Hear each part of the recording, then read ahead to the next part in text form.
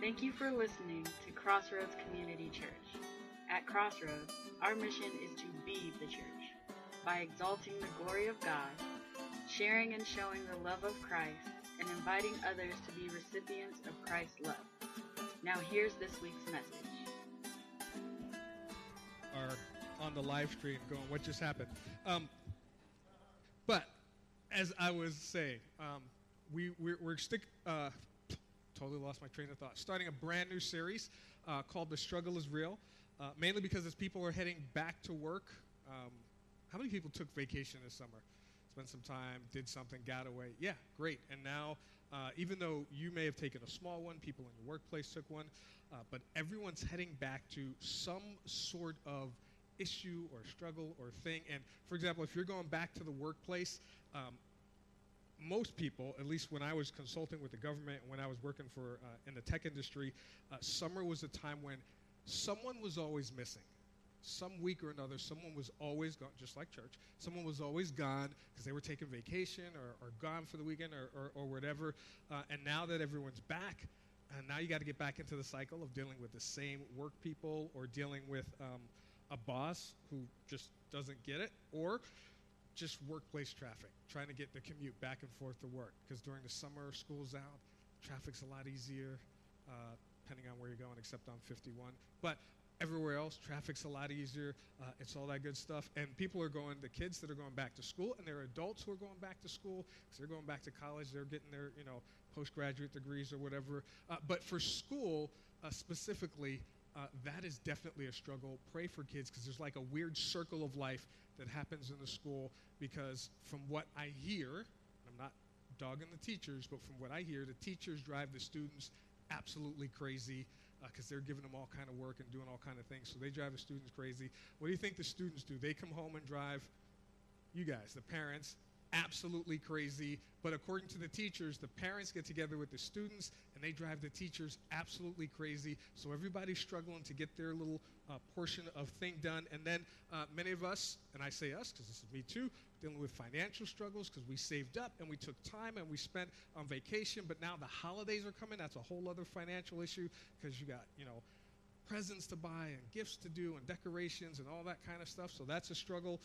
And then there's family just struggles, just day-to-day dealing with family. That can be a struggle. Sometimes if it was like me, you are dealing with, family, and you're trying to figure out how can I love people in my family but who treat me like I'm not family, and you're trying to deal with that, and that's a day-to-day struggle. Or maybe you're just dealing with your own personal stuff that you got going on that you're trying to overcome within yourself, and that's a struggle. And maybe during, sometime in your life you said, hey, you know what, I'm going to ask God to deal with this issue with me, but maybe you haven't, because the tendency is when we have big giant issues, then as Christ followers, we know we have a big giant God. So we'll go to God when it's a big giant thing. God, I need this medical healing. God, I have this huge financial burden. God, I have no job, or whatever it is. But when it's the small day-to-day struggles that we have to face and fight through each and every day, sometimes Christians just say, I don't know if God can handle that. That's such a small thing, but it's this small thing and that small thing and that small thing.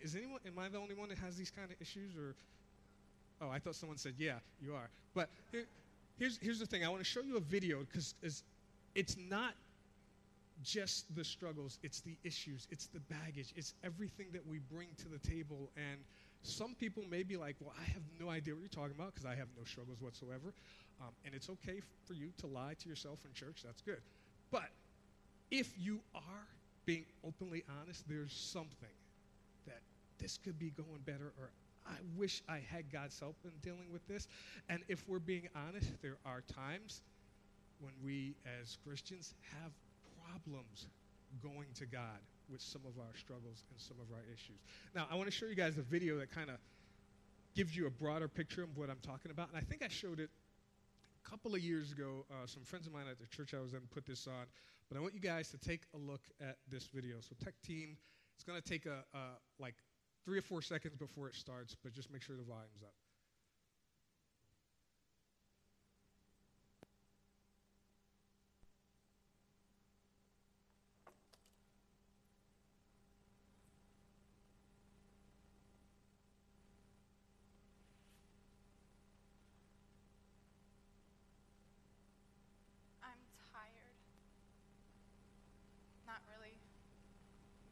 prayer thing.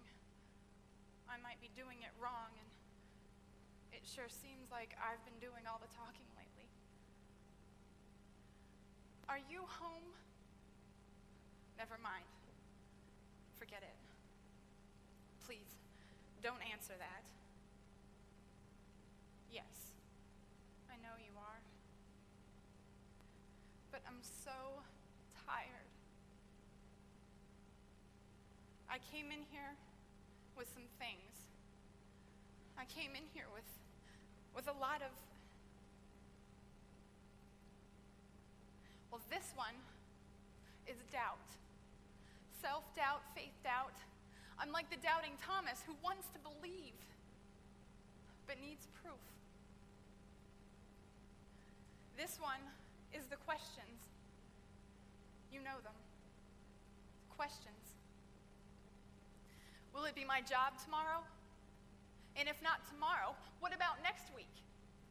How am I supposed to make all these ends meet somewhere? You said you would take all this stuff if I give it up. Is that true? Really true? One question just leads to another. And this one is regret. Notice the size, the color, the wear and tear. This one is full of the things that I never should have done, of the words that cracked and broke relationships. How am I supposed to let that go? What can you do with my regrets?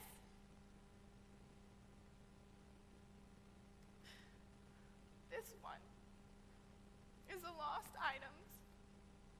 All the lost things. Dreams, hopes, friends, myself, all the lost things. And I want them back.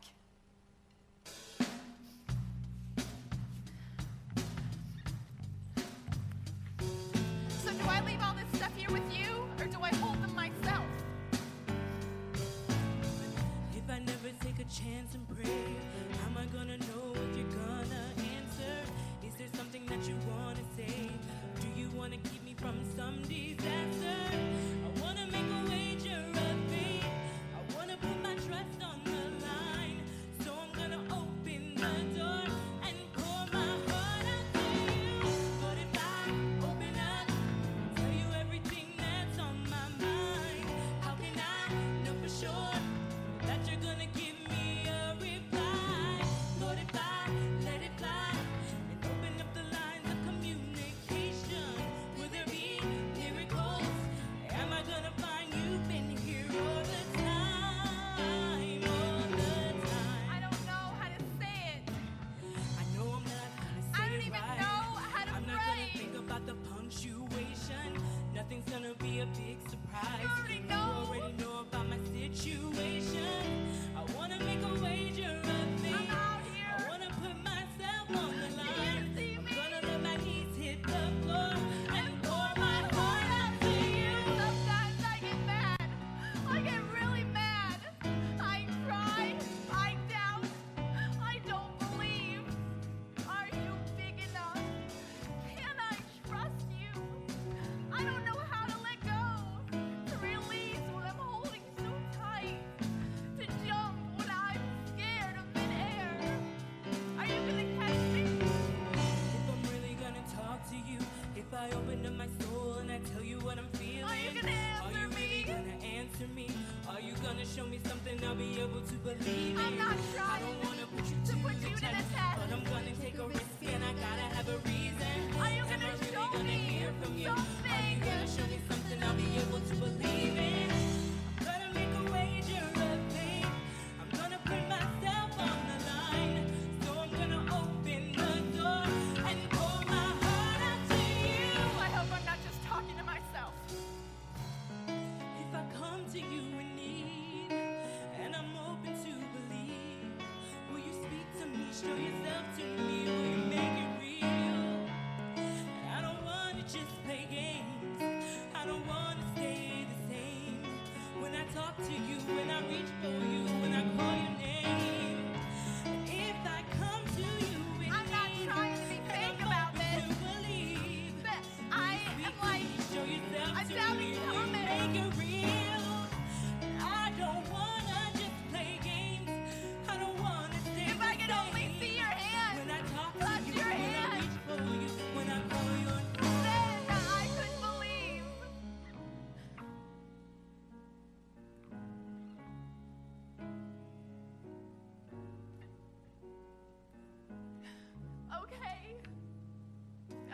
to leave these things here with you. You know, I don't know how to move without them, but I don't want to move without you. I was waiting for a helicopter rescue, but I'll just wait for you, however you come.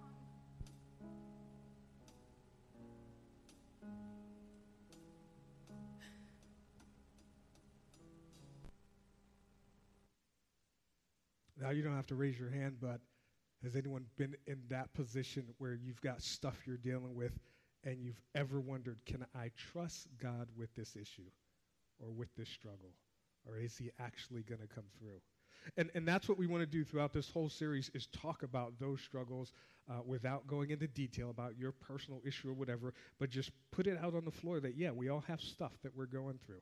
And our goal is, by the end of this series, is that we want to look at the stuff we're going through and have a brand new attitude and a brand new plan to overcome all these old struggles that we go through day after day after day. So what we're going to do is we're going to start specifically looking at some issues that women go through, just because I decided to start with women. Not saying that you have more or less. That's just where it's chivalry. Ladies first, okay? All right? So if you have a Bible, open it up to the book of Genesis, chapter 16. And Genesis chapter 16, if you don't have a Bible, there's one on like under the table or under the seat in front of you, left or right of you somewhere. And in Genesis chapter 16, many of us are familiar with this particular account. It's about Sarai and Abraham, or as we know her, Sarah and Abraham, but here they're still Sarai and Abram, and their account with Hagar. Now, typically what a lot of people do is focus on Abraham and Sarah because they're like the chosen ones, you know, they're like the Luke and Laura. But what I would like to do is focus on Hagar, because sometimes it's great when you can open a Bible and it says, "Thus saith the Lord," about your problem or your issue or your struggle. But what's really helpful is when you can open the Bible and see someone going through a struggle and putting their faith in God, and you're like, yeah, I've been through that, so maybe I can do that. All right? So starting in chapter 16, looking at verse 1, it says, "Now Sarai," who is Sarah, she was about 75 at this time. Abraham was about 85. Now Sarai, Abram's wife, had borne him no children, but she had an Egyptian maidservant named Hagar. So she said to Abram, "The Lord has kept me from having children. Go sleep with my maidservant. Perhaps I can build a family through her." Now, as we're going to see, Hagar had a lot of issues that came up in her life, but they started not because of something she did wrong. And if you don't know the backstory, Abram and Sarah, they went down to Egypt, even though God had told them to go somewhere else. They disobeyed God, went down to Egypt. While they were there, they added her to their household. And her role in the household is she was supposed to be a maidservant. So she was supposed to be a domestic servant. She was supposed to be like a maid, kind of like cleaning the house, cooking the meals, all that kind of stuff. But because of issues that they had, Sarah, instead of treating her like a maidservant, said, "Hey, I'm going to treat her like a prostitute." And I know that may sound a little foul, but that's what it is. If there's someone who says, "Hey, you woman, go sleep with that guy, and whatever comes out of that union is going to come to me," we would call that prostitution, sex trafficking, whatever you want to call it. And that's exactly what Sarah did. She treated Hagar like a prostitute. Now, here's the thing, and ladies, this is extremely important. How you treat other women is extremely important. Whether you know them or not, whether they're Christians or not, how you treat other women, because if they know that you're a Christ follower, it's going to impact the way that they see God. And if you treat them poorly or badly or like a prostitute, not saying that you're going to go sell women out, but when you treat women like that, what do you think they're going to think about your God? What do you think they're going to respond when you say, "Hey, here's the way that my church does things," or the way that my God does things? Their only view of that is through you. Now, from Hagar's perspective, she was supposed to be there with supposedly these godly folks, these godly people, because Abraham and Sarah, they're the chosen ones. They probably talked about here's our relationship. And they had a huge household. It wasn't like just the three of them. At one point it says that Abraham had like 300 men working for him in his household, and they probably had children and family and all that kind of stuff. But from Hagar's perspective, she's like, hey, I came here to work. This was my expectation. And now look at how I'm treated. Now, granted, she went in to, be sleeping together with Abram, and her expectations were probably, well, maybe now, I'll be, instead of just being a maidservant, maybe I'll be like one of his wives or something like that. And instead, what happens is that she gets treated like a prostitute.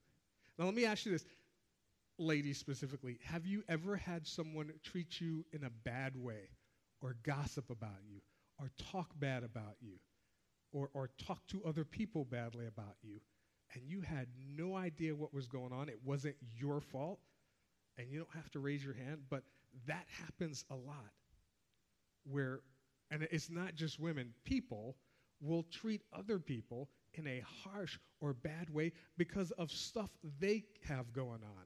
So because Sarai couldn't have children, although God had already told her, I'm going to give you children, and although she felt like, hey, I got to go do this on my own because she said, God has kept me from having children, and they brought Hagar into this, sister wives type situation. Is that still on the air? Okay, cool. All right, so drop down to verse 4. Let me. This is really, really, really. It gets worse. Let me just put it like that. So in verse 4, here it says, he slept with Hagar, and she conceived. When she knew she was pregnant, she began to despise her mistress. So she slept with Hagar. Hagar got pregnant, and then Hagar, that word despise, literally means to think nothing of, or to slight, or to think that someone else is worthless. So it is wrong, from Sarai's perspective, to treat people like property and to take your issues and put them on them and make them responsible for handling your issues. Totally wrong. But you know what else is wrong? Is to look at other people and treat other people as if their life means nothing. And we tend to think when we look at that word despise, it means she hated her. It literally meant that she looked at her like, hey, guess what, Sarah? I'm the pregnant one. You and your life mean nothing. And we may not think a lot about that, but when people get treated like that, that's when they go home and they say, my life means nothing, and they end their life because they feel like their life doesn't matter. Now, from God's perspective, God looks down and he says, here we have this woman named Hagar, all right, and she's in this sister wives situation, and she's in this loveless triangle, and God is aware of her situation. And here she is, she's sitting and she's alone. She has no family with her. She feels like she has no one she can trust, no one that she can turn to, no one that she can help. And God is aware of the situation. And there's a lot of times when we're going through struggles that we're like, where in the ham sandwich is God? Does he know that I'm going through this pain? Does he know that I'm going through this issue?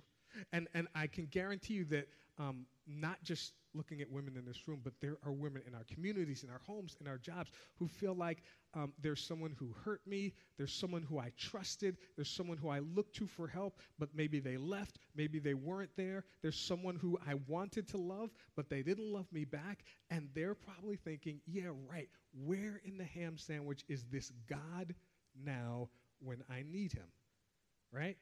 Now, this continues. It all comes to a head because once Hagar gets pregnant, and she starts looking down on Sarah, then Sarah, who is the boss and in charge, says, hey, you don't realize who you're messing with. You work for me. And she starts mistreating her.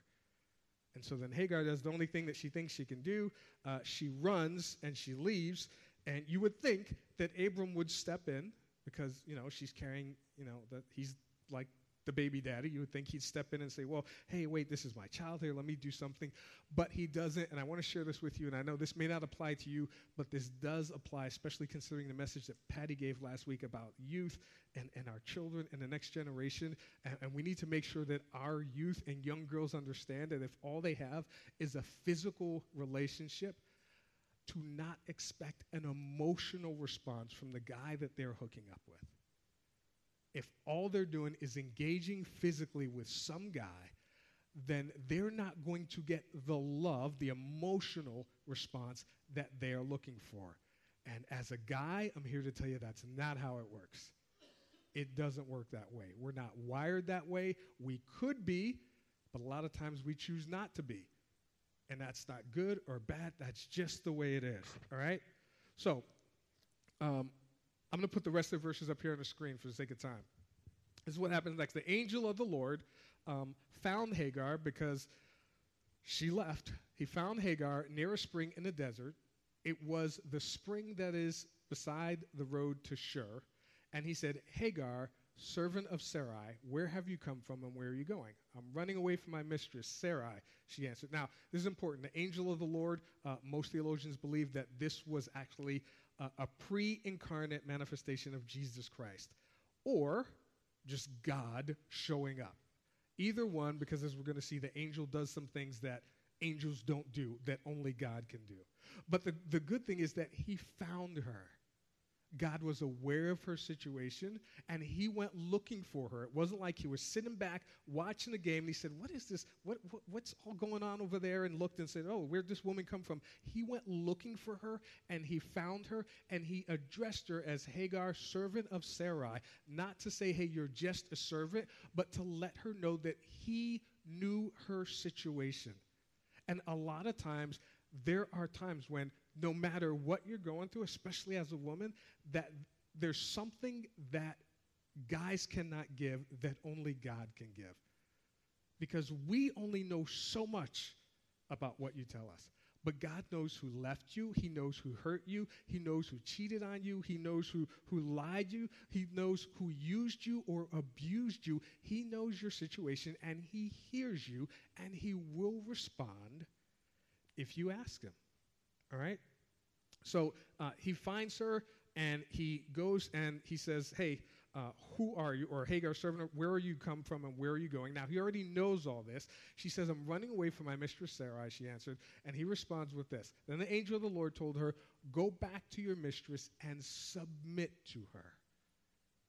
And this is crucial because a lot of times when we do say, okay, God, where are you now? And God shows up, our desire is to have God remove us, pull us away or out of the situation. And sometimes God just wants to pull us through the situation. Because, and this is crucial, sometimes the only way that we're going to learn to trust God in the struggle is if we have no choice but to trust God in the struggle. So every issue that we're going through, God isn't going to come and totally remove the issue, but he's going to stand with us and encourage us and support us as we go through that issue so that the next time that issue comes up, we're not going to wonder where God is in the struggle. We're going to know that God is with us in the struggle. Does that make sense to anyone? Now, here's the other thing that's really important, and I'm not saying that women do this more than men, but sometimes women define themselves by the struggle.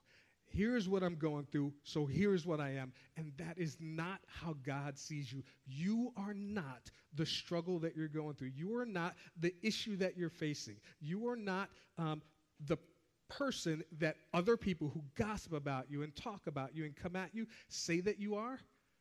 But you can be the person who God has called and equipped you to be if you allow him to see you through. Now, here's what he says. He says, go back to your mistress and submit to her. And the angel added, I will so increase your descendants. He says he's going to do it, which is how we know this is a manifestation of God and not just an angel. The word angel means messenger. So the people who wrote this say, hey, I saw a messenger come from God. This particular messenger, God in the flesh. He says, I will increase your descendants that they will be too numerous to count. The angel of the Lord also said to her, you are now with child, and you will have a son. You shall name him Ishmael, for the Lord has heard your misery. So he makes a promise to her that, hey, this issue that you're dealing with, not only are you going to get through it, but you're going to be blessed on the other side of it. You're going to have, and this is the same promise that he makes to Abraham and Sarah. I'm going to bless your descendants so that they can be too numerous to count, and he makes that same promise to her. Now, here's what happens. He says, he will be a wild donkey of a man. His hand will be against everyone and everyone's hand against him, and he will live in hostility toward all his brothers. We're going to come back to that because that's important.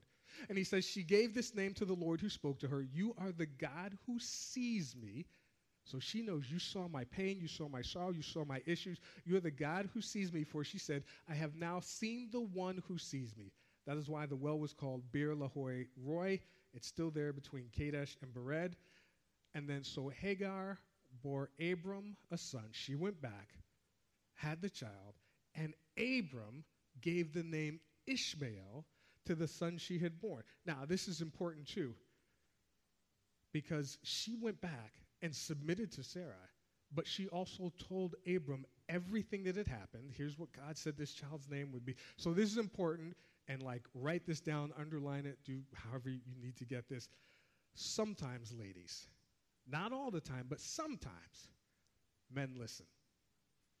Did you just laugh at that? That's just wrong. But sometimes we do. We hear what you're saying. And I know you tend to think we only think with our footballs, but we don't. Sometimes we hear you. We may not respond the way that you want us to, but sometimes, just sometimes, we hear you. So later on, she goes back. She has this child. Later on, and this is I think at least 14 or 15 years later, Ishmael has a run-in with Sarah's child, Isaac. And they don't get along. And Sarah says, okay, enough is enough. You got to get out. And she kicks her out.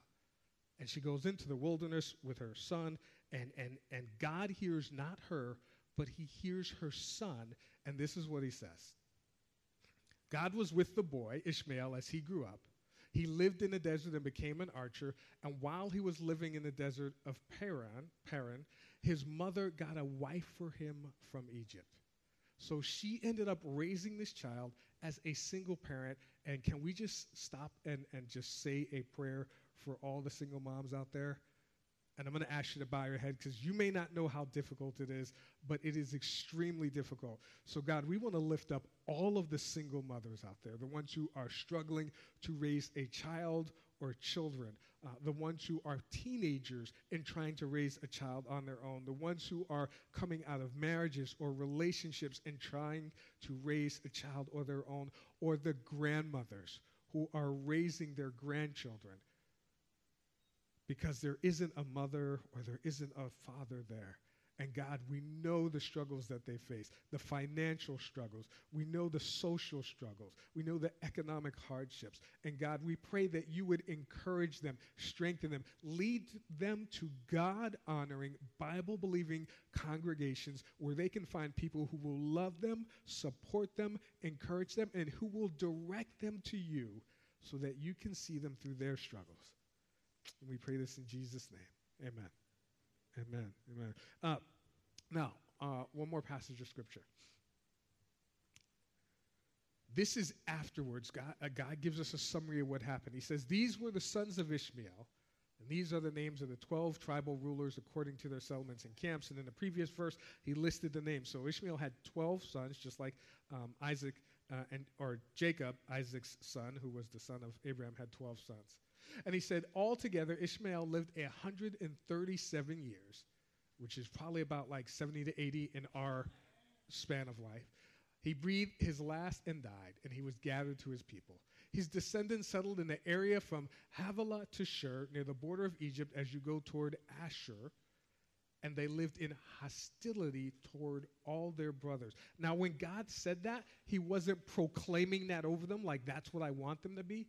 But he was prophetically announcing, because he lives outside of time and can see the future, this is how they are going to be, and they did.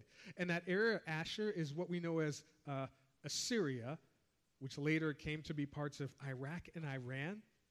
And they were so blessed because, and I'm trying to get this statistic right, I might get it wrong, but at least 1/3 of the world's oil comes from their property that they have. God blessed them financially.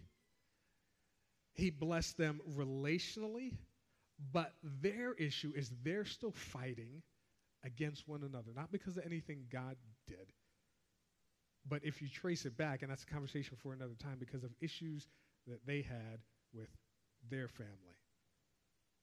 So here's what I'm going to ask us to do. I'm going to ask us to stand in a minute, but I'm going to ask the band to come up, and we're going to set the tone. We're not going to sing. I just want to spend a moment or two in prayer for all of the women in our congregation, and even the ones who aren't here. And as a final word, let me just say this. Sometimes it is difficult to trust God when you're going through the same old struggle. When you wake up in the same old bed and you go to the same old job and you do the same old thing, or you're with the same old kids, and then at the end of the day you have the same old dinner, get back in the same old bed, and then get up and do the same old thing day after day after day, it can seem like there's no end to it. But as we just read, like he told Hagar to submit, go back and submit. Sometimes the best thing we can do is to stay where we are until God tells us otherwise. And trust. Again, sometimes the only way you can learn to trust God in the struggle is to trust God in the struggle. You guys, how many of you guys familiar with the account of Peter walking on water? Yeah. You know, we don't read it ever again, but if it was me, every night in the bathtub, I'd be moonwalking on water, knowing that God's going to be there for me. And even if I didn't make it and it didn't work, every night I would try it, trusting that, you know what, this might be the time that God shows up because he showed up in the past. And sometimes it may benefit us to just stay quiet and to not speak out against the struggle that we're going through. That doesn't mean we don't share it with people and say, pray for me. But there's a difference between saying, pray for me, and just like blasting on Facebook everything that's going wrong in your life. And I know that sometimes we just want people to be there for us and pray for us, and we all need that. But there's a difference between me going, you know, hey, Kevin and Bonnie, here's what I'm going through. I wish you guys would pray for me. Than me blasting, well, here's the 7 people that screwed up my life and the 5 people that made it harsh. And I don't have to tell you, you've seen enough of the drama that goes around. But here's the final thing. Sometimes the best thing that we can do is to stay strong. And I don't mean strong like we have to hold up all this stuff on our own, but that we have a God that will pull us through no matter what we're going through. So here's what I'm going to do. I'm going to ask all the women to stand. If you guys would just stand for a moment.